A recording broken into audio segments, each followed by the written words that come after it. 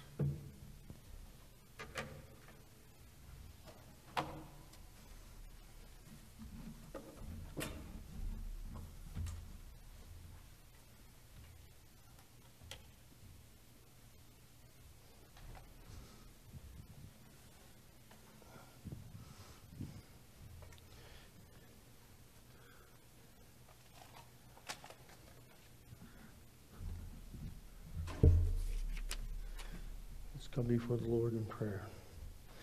Father in heaven, we just give you praise and glory and honor for the blessings that you give us. And I praise you, God, for this morning that we have time to be with you and to be with each other and to hear from your word and to worship you, to sing our praises of all the great things you have done for us. We just have so much to be grateful for, Lord. It's beyond us. But today also, too, Lord, we come to you with our hearts saddened about what's going on in Ukraine right now. I just ask you, God, that you will put your hand upon that situation and make a reversal to happen. I don't know what it would be, Lord, but you can take down the walls of Jericho, the strong embattlement, so you can take down the walls of Russia and cause it to change its course. I pray, Lord, especially for the people of the Ukraine that are displaced, that are all over the place, that have divided families, that are broken, that have lost spouses, children have lost their dads in this war. And I pray, Father God, that you will help, that you will stop this situation. We look to you, Lord, for strength for the people of the Ukraine, and that they can go back and rebuild their country. We pray also, too, Father God, for the many other hot spots in our world. And I pray for our country to use wisdom and discretion, but to help these people of the world who are fighting for their freedom to keep their freedom, Lord. And we also come to you, Lord, too, with some of the issues around our world and in our nation and even in our city that very much bother us and that cause a lot of consternation.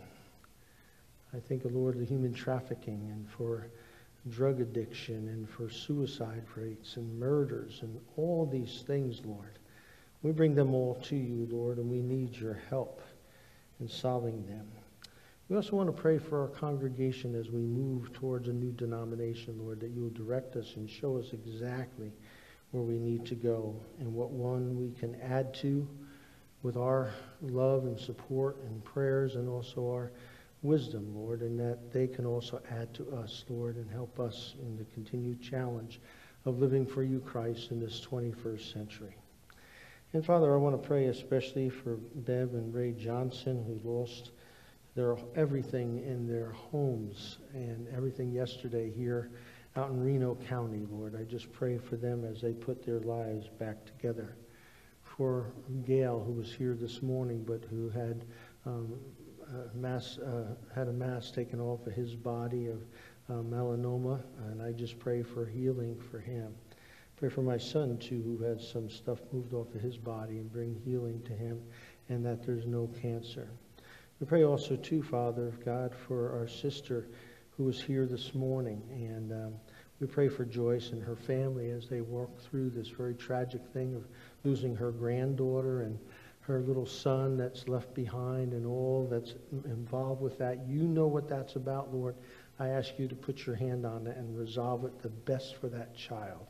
I pray also, too, for those that are grieving, Lord, today. I want to pray also, too, for Blake and for his daughter and for his wife as they minister to her, and for these tumors that she's got on her brain. We pray for healing for her, and that they will be removed, Lord, and that they don't have to do surgery. We pray also, too, for those in our congregation that are shut in. We think of Lucille. We think of Kay. We think of others, Lord, that are struggling with loss and hurt and pain and coming out of recovery from COVID, Lord. All these, Lord, we lay at your feet. And we pray also, too, for those who are struggling with addictions. Lord, I ask you for Ryan and for Jordan and for Eric and for Rick and for Mitch, Lord. These are battling right now. I pray for, too, a friend who's applied at 2 different colleges to do work, and I just pray that you will open the doors up for him. And Lord, for others, Lord, that we know, hear our prayers as we lift them up by name. You know their situation.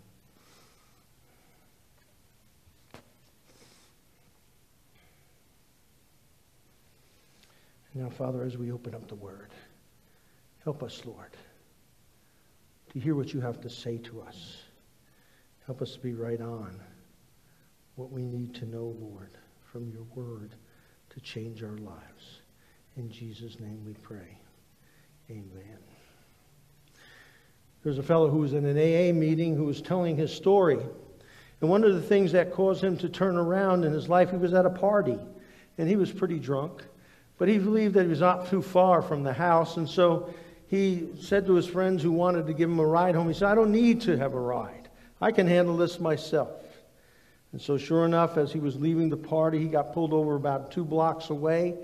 And a police officer had his come out of the car and do his breath sobriety test and do a few things. And he was sitting on the bumper as they had his license and as he had finished up his sobriety test. And all of a sudden, in a radio of the police officer came out, there was a robbery on the next house across the fence from where they were. And so the 2 officers said, stay here. And they ran over the fence and tried to catch the criminal. Well, he was waiting for a couple of minutes, and he finally decided he was too tired, so he needed to go home. So he drove his car home and finally told his wife as he walked into bed, now I'll tell you, honey, if anybody comes to the door for me, tell them that I've been in bed all day and I've had the flu, and they won't bother me. Well, sure enough, the police show up a couple minutes later with his license in their hand. They knock on the door and they asked if she knew this fellow on the license. She says, sure, that's my husband, but he's had the flu. And he told me to tell you he's been in bed all day. Well, they said, well, can we look at your garage? And they went into the garage, and she took the garage door opener and opened it up, and there was the police car with the lights still going. He had stolen the police car. Well, here he had thought it out pretty well to cover his tracks. He had thought it well about how to escape the police. And he had carefully covered his sins, and even with an alibi, but it didn't work. The police knew better because their car was missing. The Bible says to us in Numbers chapter 23, your sins will find you out. In the psalmist it says, and again, surely the darkness will not hide you. And even the darkness can't hide you, and that even in the darkness with God, you shine like the day. Well, today this is the story of what happened with Israel as they continued to go about trying to conquer. Many of us remember the old ABC Wild Rose Sports on Saturday, where it says the thrill of victory, what is it? The thrill of victory, the agony of defeat. And today we're going to see the agony of defeat. Because last week, if we remember, the walls came tumbling down. It was the most impregnable, penetratable fortress that could ever happen. And yet, the walls came down. They had this great victory. But also, this week, we're going to see the agony of defeat. In fact, in their quest for taking over Canaan, Israel has only one defeat that they suffered in the conquest of Canaan, and this is the one. And what we find out, this is the only recorded time in their Canaan conquering that they lost life. Now Joshua, fame spread throughout all the world of that time that he was this great general who overcame Jericho. And it was quite a formidable thing. But now they come to a place called Ai, which is only a couple miles away from Jericho. And he sends spies in, but he doesn't consult the Lord. And they go in and they come out and they say, look, Josh, this is not going to be too hard a thing. We should only send out maybe 3,000 troops because we can knock this out. It's not anywhere near what Jericho was, and that we can have the victory. And so they do. But in the process, they wind up losing. They lose the battle, and they're on the run. And they didn't consult the Lord, but instead they sent the junior varsity. So listen to what the Word of God says. So approximately 3,000 warriors were sent, but they were soundly defeated. And the men of Ai chased the Israelites from the town gate as far as the quarries. And they killed about 36 who were retreating down the slope. And the Israelites were paralyzed with fear at the turn of the events, and their courage melted. Here they were so used to gaining victory, especially after they won Jericho. And here now the agony of defeat has got a hold of them. And they're concerned because what happened? God promised to them that they would win in Canaan. But here something happened. They didn't consult the Lord. They didn't spend time with Him. And they weren't obedient. The Bible talks about obedience. Moses talks about it. And how easy it is when we don't obey God and do what He wants. We can easily be on the negative side of events. Now Joshua was discouraged. He had no idea what had happened. But the Bible tells us what happened. Look in Joshua 7 verse 1. Israel violated the instructions about the things set apart for the Lord. A man named Achan had stolen some of the dedicated things, so that the Lord was very angry with the Israelites. Achan was the son of Camari, and descendant of Zimri, son of Zerah, the tribe of Judah. Now here Joshua is discouraged. And he gets with God before this. And he kind of rebukes God because he says, God, I thought we were going to be successful here. I thought you were going to take on... And he reproaches God. And God says, you don't understand. And what God does is then speaks to him very strongly. And the violation of the instructions were given. Here Joshua had told nobody to take anything. It all went into the Lord's fund and that was going to be taken care of for the Lord's work, because this is the Lord's victory and nobody was to take. And yet Achan, one person didn't obey. But was it just the one person? The Bible says this: Israel violated. Why would God accuse Israel if only Achan took it? Well, the Bible shows us Achan had looted, yes, but he was bringing these precious jewels and stuff out, and he was disobeying God. 36 people die because of it, and the army gets routed, and it's an embarrassment to Israel. But you see what happens, and this is very easy to happen to us. Number one, Israel didn't consult God on this one. They thought they had it. Oftentimes that happens with us. Sometimes we're very victorious in our lives and God brings the success. But as you know and as I know, the easier it is to be tempted when success comes to us than it is even when we have problems. When we have problems, we'll actually go to God. But the more and more success God brings to us, the more victory we have, the less and less we consult Him. And this is what happened to Israel. They had such a good, easy time with Jericho that they didn't go to Him. And the great temptation of success and victory is that we can easily become complacent, easily find ourselves low in really being attentive to what we need to be. And this is what happened to Israel. Israel became very content, very complacent about what God was to do and to call upon His name, that they went into battle without the Lord. The Bible tells us that it's so easy to come to that point. But the second thing it shows us here is that our sins will hurt others. This is the tragedy about sin, that people sometimes don't. I was just talking with somebody who was tears in his eyes, talked about a situation that he had a long time ago that now has come back to haunt him, and it broke his heart.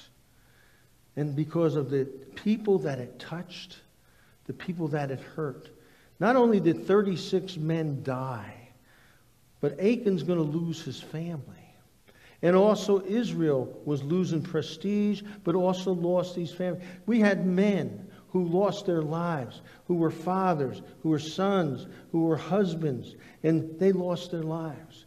And why does God, though, say if this one guy took it, why does it say that Israel violated? Yes, Israel ignored God and went into battle without His consultation. But with this sin, how has it happened that Achan sinned and yet all of Israel sinned with him? Well, you know how it goes. Sometimes God says, when He says someone's guilty, they're guilty. And Israel was guilty. Do you know why? Because they probably knew. You see, when God says somebody's guilty, they are. And it may even be after the fact. I heard of a guy who was in a small town who owned a big factory. And I was reading about this pastor who was talking about this, and he said he would pick women to work in his factory, and they had to be pretty good looking. And what he would do there is that he would fraternize with them, and he would do all kinds of things. And also, he was a deacon on the church board, but he also was committing adultery with some of them. And when that was brought up to this pastor, he almost dropped his coffee right in his lap. He was surprised, but the surprising part about it, most of the people in the community knew about it. And yet nobody spoke to the people who needed to talk to him at the church. Here he was guilty, and yet everybody kept it the secret. His evil behavior.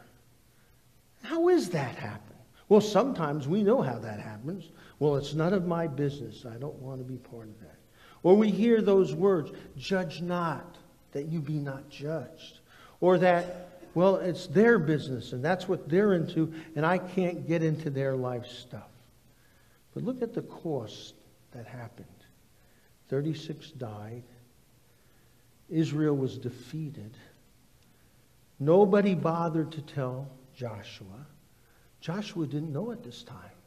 Nobody told the elders. Nobody bothered to do anything. They just let it slide under the carpet. There were people who knew. And Achan committed the sin, yes. But even his family, we hear that today. How many families do we hear that sometimes they have somebody who's done something and they covered it up? We call them enablers. I worked with several families, and sometimes they will cover up about the family problem that was the person who's an addict or the person who's an alcoholic that they don't want to address. And so it's this best kept secret, they call it in counseling, of families who are dealing with that kind of stuff because they don't talk about it. And that the person continue to go on, and everybody tries to help them in the way they can. Can you imagine his wife, Achan, I love you, but you shouldn't be doing this. Remember what Joshua said. Or maybe, Dad, I love you, but you shouldn't be doing this. But nobody stopped it. I can tell you from personal experience that there are times in my own ministry, we had a situation here many years ago when we started the church.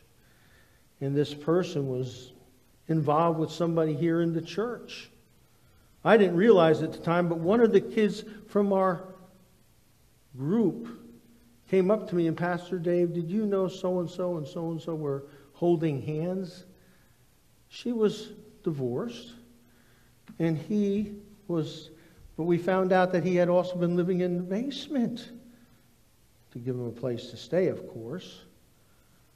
The Bible, I confronted him, and they said, it's none of your business. And then I got a letter as they quit the church because we were judgmental. Judge not that you be not judged. You ever hear that, you know you're striking somebody's hard spot. And that's what we did. And we lovingly tried to tell them. You see, covetousness is a sin that starts, and that's why it's at the end of the Ten Commandments, because all the other sins line up to that. Joshua came along and said, God said, you got to deal with this sin. Get off your face and get up and start dealing with this sin, and I'll show you who it is. And they bring everybody together. And Achan finally comes to be the last.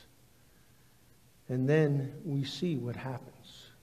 The Bible tells us that we see worldly sorrow. In 1 Corinthians chapter 7, the Bible talks about sorrow for sin. And there's two kinds of sorrow. There's worldly sorrow, and then there's spiritual sorrow. In worldly sorrow, we're sorrow that we got caught. I dealt with a young man who committed murder, and he cried big crocodile tears at his sentencing hearing after he had murdered a woman. And he used to play here. He used to be in our Awana program. And he cried because he was going to go away for a long time, not crying for the woman who he murdered and whose grandchildren and son will never see her again. That's worldly sorrow. That's not godly sorrow. Godly sorrow recognizes our sin, as David did in the first verse. He says, against thee only. The first person or first being that we commit a sin against is God. That's why David says, against thee only have I sinned. We've broken his law. We've made a mockery of him. We say, I know better than what you know for me, and that's what I'm going to do. That's worldly sorrow. Whereas when we say, God, it's only you, as David did, I've committed this sin too. Forgive me. We see what happens with this sin. In Joshua chapter 7, verse 20, we see the hurt it causes. Oh, my friends, sin causes devastation in people's lives, not only theirs, but the people around them. So Achan answered Joshua and said, truly I have sinned against the Lord, the God of Israel, and this is what I did. Then Achan lays out the whole way in which we lose it with sin. When I am among the spoil, a beautiful mantle from Shinar, and 200 shekels of silver, and a bar of gold 50 shekels in weight. Then I coveted them and took them. And behold, they concealed in the earth inside the tent with the silver underneath it. You see what happens? Achan knows what he did. The Bible tells us right here, right now, the first thing in a secret sin is that we see it. Now, there's nothing wrong with seeing things. There's nothing wrong with adoring their beauty. There's nothing wrong with looking at them. The problem is when we look at them and continue to look at them, and then notice what he says the second step takes. The second step says he coveted them. That means that you're going to do whatever you can to get what somebody else has. That's why God ended the Ten Commandments with covetousness. Because all the things that we do, when we want glory for ourselves, what are we doing? We're coveting what God only deserves. When we steal, what do? We're coveting what somebody has, and we want it, and we're willing to do anything to take it. When we see somebody else's wife or daughter, and we're married, what is it? Covetousness will do what? It commits adultery. When we see somebody else getting more praise and glory than us, what do? We covet what they have. We want the glory. And so what we'll do is we'll talk behind their back and say nasty things so that people look at us better than they look at them. It all has to do with covetousness. And Achan's right. You see, there's nothing wrong with looking. But what do you do with it in your heart? I tell young men as they struggle with lust, one of the things I learned early on is to be able to look at a woman as she's beautiful, begin to pray for her, not to lust, but rather, or covet her, but to pray for her and her needs. Pray for her spiritually. That'll knock off that silly, sick stuff of our old sinful nature, and we won't covet it.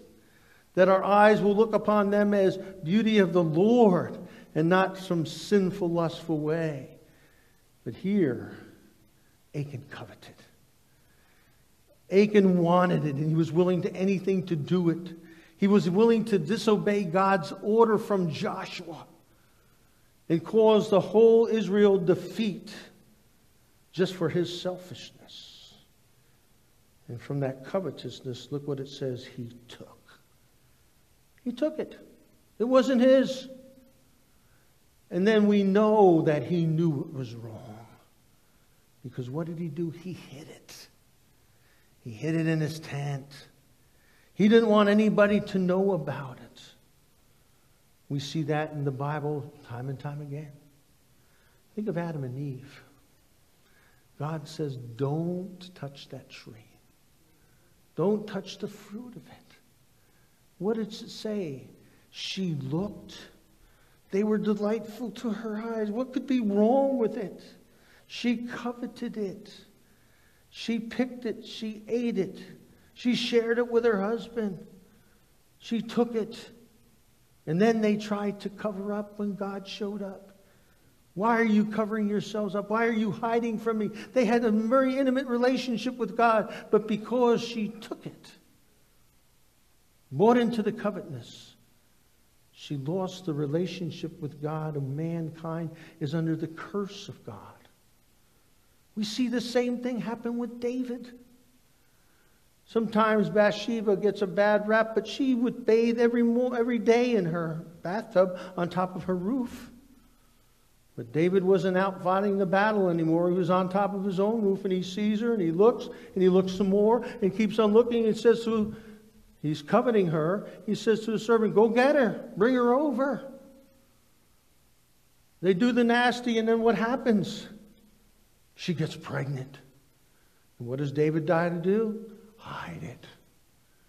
He brings her husband in, the faithful warrior that he is, from the battlefield, and he tries to get him to go in the house. He won't go in the house because his men are sleeping outside. That's what kind of a guy he was. David tries a second time to get him drunk again. The guy doesn't want to go in, even though he's drunk. And then David, to cover it up, has him murdered. You see, this is what happens. Achan was right in what he planned out. I mean, think of the presidents in our own country that have saw, they coveted, they took, and then tried to hide it. Richard Nixon, Bill Clinton. And then even some of these great presidents that we've had in the past, they had some secrets in their background that now are coming out. What is it? It's because they saw, they coveted, they took when they shouldn't have taken, and then they tried to hid it. And Joshua says, why have you troubled us? The Lord will trouble you this day, and Israel stoned them with stones and burned them with a fire after they had stoned them with stones and raised over them a great heap of stones that stands to this day. And the Lord turned to the ferocious fierceness of his anger, and therefore the name of that place was called the Valley of Achor to this day. It's the same word that means Achan, and Achan means trouble. Achor is named after him to show that this is the trouble he caused Israel. Achan caused that because he took what he wasn't supposed to take. And it caused great hurt on Israel and all the people of Israel. Achan saw, he coveted, he took, he hid. That's how sin begins. And the consequences are great. There's no such thing as a secret sin.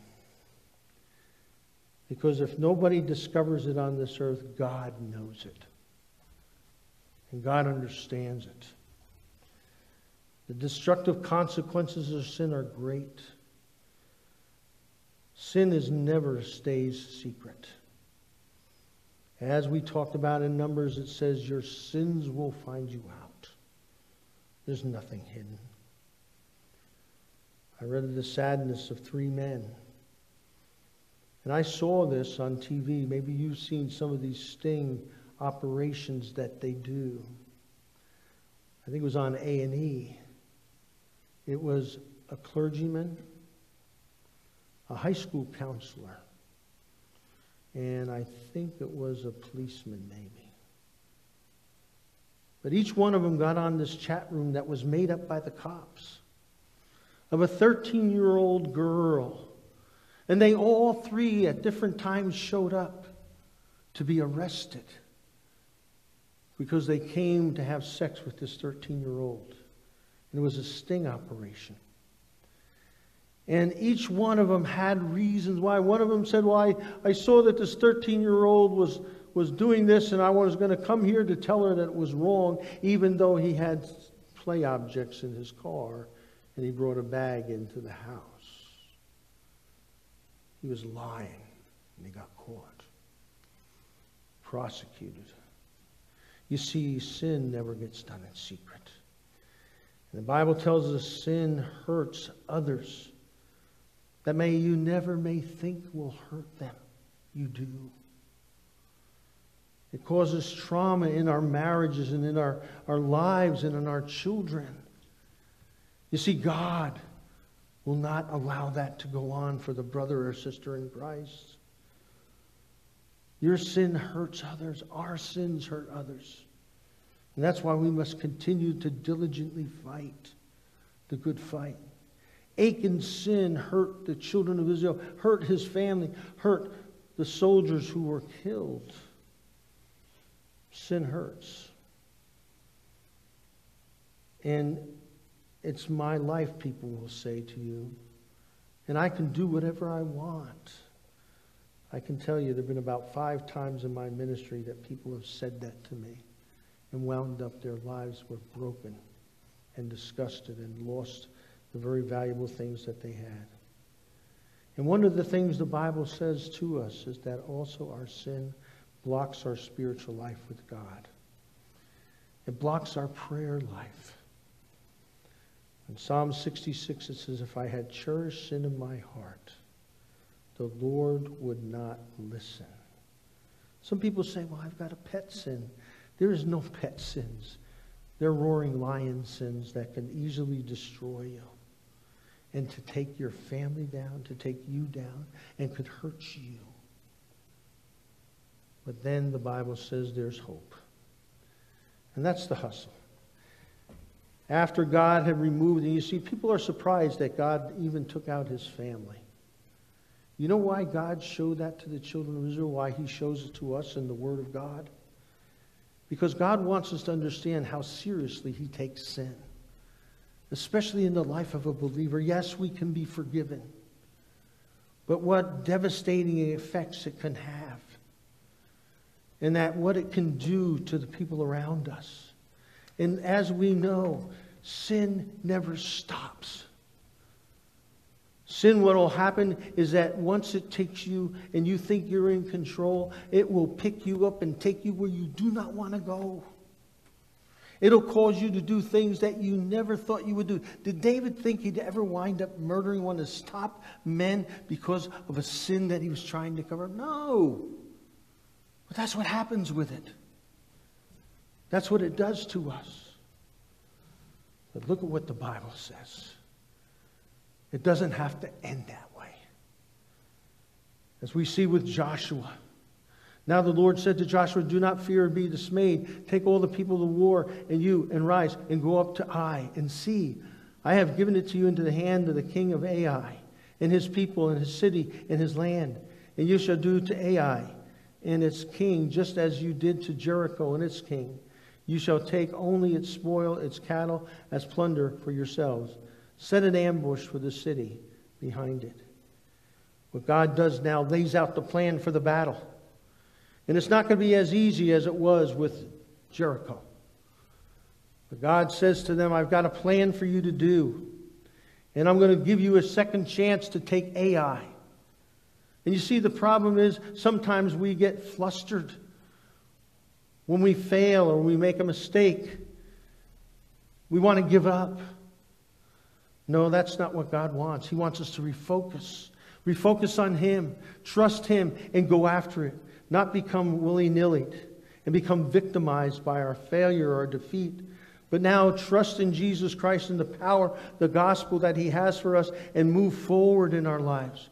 And not get stuck in the defeat mode. I've seen people who, because they failed once, maybe because of sin, that they feel they have to end it all. No, that's not true. We just got to learn from our mistakes. Grow from those mistakes and add to the positive part of it. I remember when I played football and how on Monday night we would go over the films. We would win the game by 30 points and we would thought that we lost the game because the coach was so nitpicky because he didn't want us to make the mistakes again. And he wanted us to be victorious in the next game. And we need to learn from our failures. And you see that with Joshua. Joshua and all Israel pretended to be beaten before them, and he learned from God. God said, now you go up there with a few men, and you attack the front of their fortress. And when they start coming towards you, you run as if you are being defeated.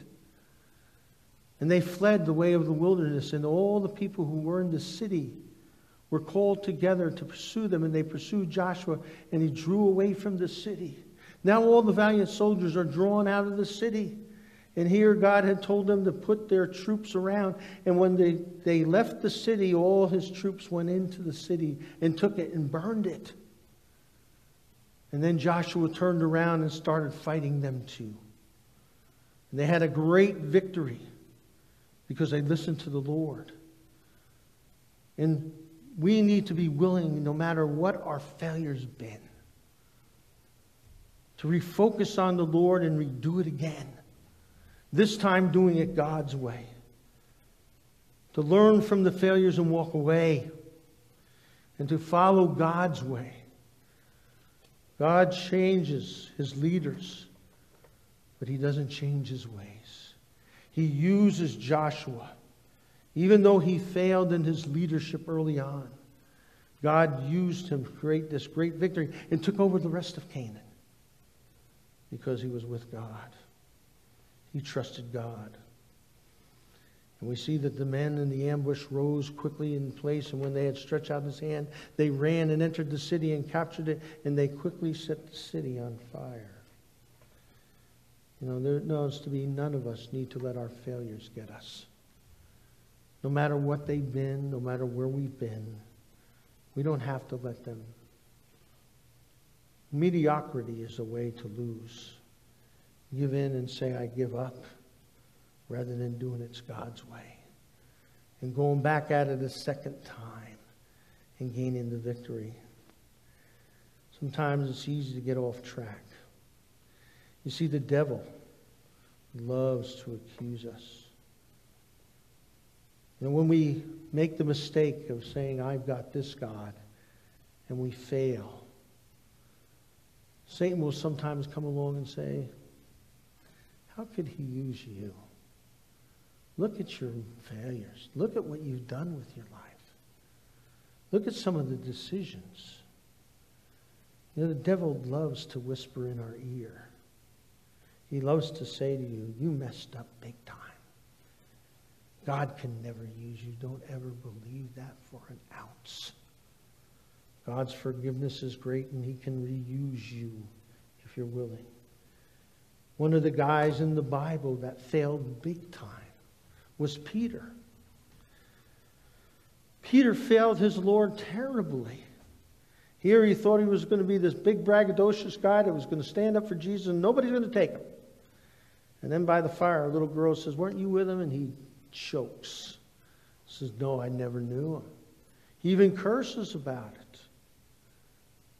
And after Jesus rose from the dead, Peter didn't even want to see Jesus. He was so embarrassed.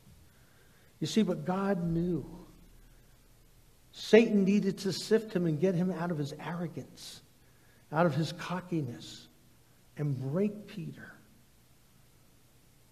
And that Peter rested on the Lord and not Peter's verbosity and his strength and his own power, but depend on the Lord. And it's interesting that William Barclay, who wrote a commentary on this, look back into historical documents, and there's documentation that says, as Peter walked through Jerusalem, little children sometimes would go, you know why they did that? They wanted to bring Peter back to his failure so he wouldn't work with God. Satan did that to try to bring Peter back to his failure.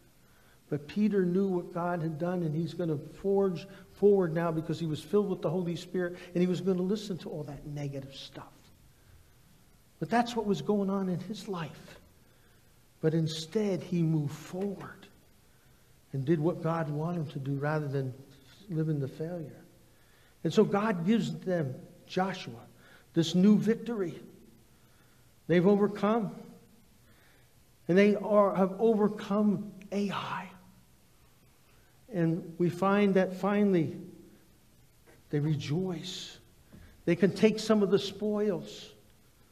But notice what Joshua does. He stops them. And there's this valley that they're in. It's a tremendous valley. And no longer did they need to live in the disgrace. But he wanted to remind them again where they had come from. To himself, to remind him where he had come from and how they gained the victory. And then Joshua built the altar of the Lord and the God of Israel at Mount Ebal. And as Moses, the servant of the Lord, was commanded the children of Israel, as it is written in the book of the law of Moses, an altar for whole stones, over which the law of Moses, and that no man weighed an iron tool. And they offered on it burnt offerings to the Lord and sacrificed peace offering. And there, in the presence of the children of Israel, he wrote on the stones a copy of the law of Moses, which he had written.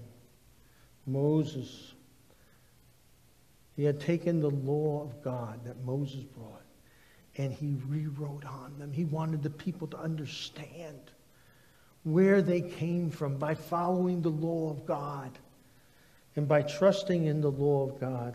And here he is in this great amphitheater. Now, James Montgomery Boyce talks about this great amphitheater that was it was several thousand feet above sea level.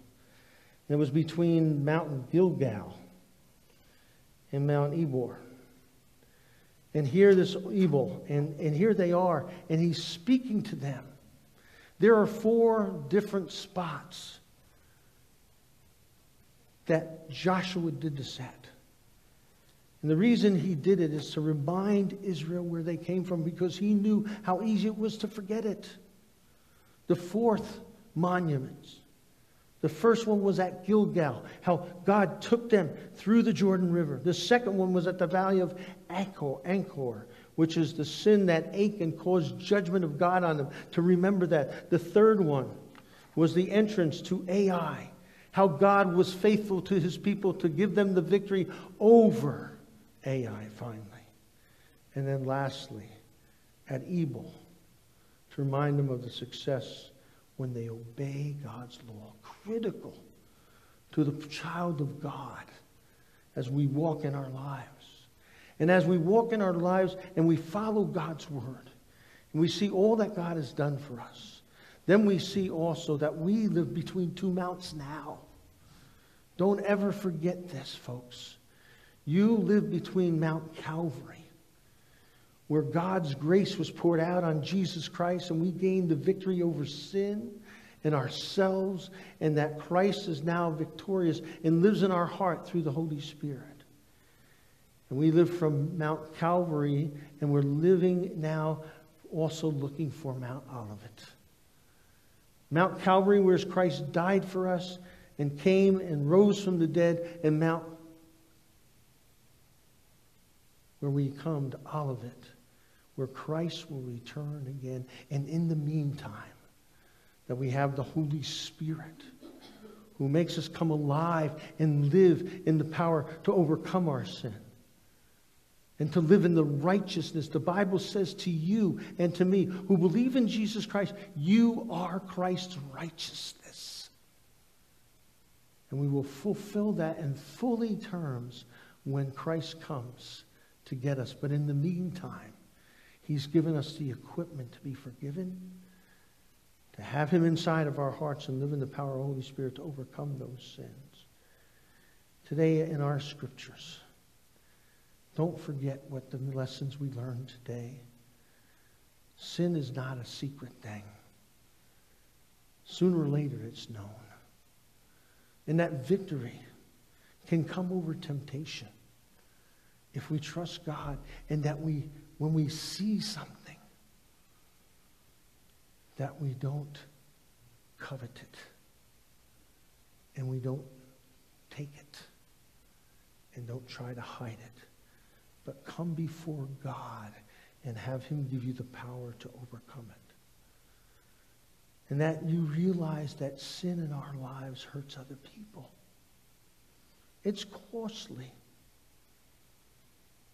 And for us to take is a dangerous thing. But to realize even in our stumbling, we can receive the grace of Christ. That's why today we come before our Lord and have communion. Because we know that Calvary is the mount which we stand on. And we look forward to Christ coming again. And that's why Jesus gave us the Lord's Supper. He comes to us and says to us that God is giving us a remembrance. And how he does that is he takes the bread and he breaks it. He reminds us of Christ breaking his body for each one of us. And then he takes the cup and he shows the disciples the blood washes away our sins. And that we should be wonderfully rejoicing and also renewed. That we don't live on our purpose for our performance, but we live because Christ has entered into our hearts, and we live for him now in his righteousness. And that's why we share in this wonderful and sacred event called the Lord's Supper. The night Jesus was betrayed, the Bible says, he took the bread and he broke it. And he gave it to his disciples and said, "Take and eat. This is my body, which is broken for you. Do this in remembrance of me."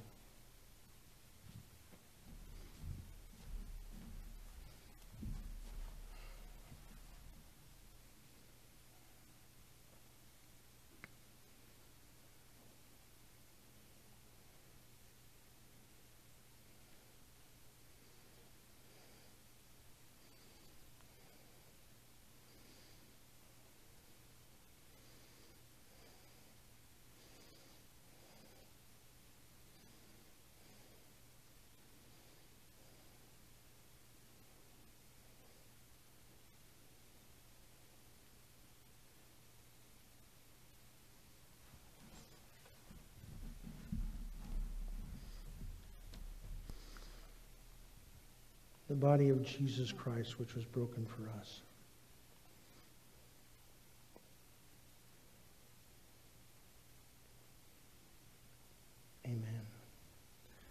In like manner, Jesus also took the cup.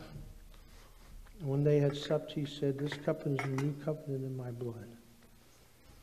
This do ye as often as you drink it in remembrance of me."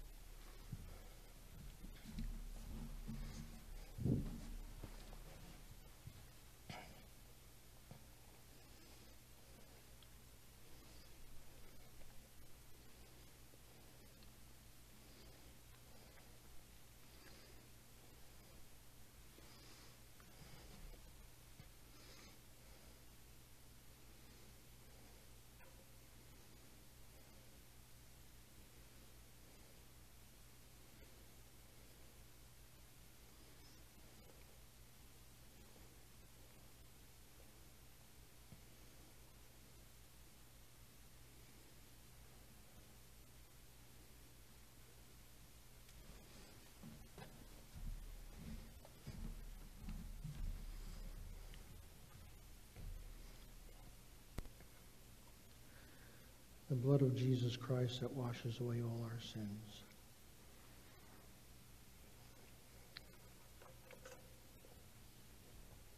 Father in heaven, we just want to thank you for washing away our sins, our guilt. I just pray, Father God, as we live this life, that we can live in the abundant power that you give us through the Holy Spirit. And Lord, that we can live lives that people see and remark at how different we are because we're yours. And that we can share with them whose we really are, which is you. Thank you, God, for bringing this here today and for us to share in this time together. In your name we pray. Amen. Please rise for the benediction and the singing of our closing song.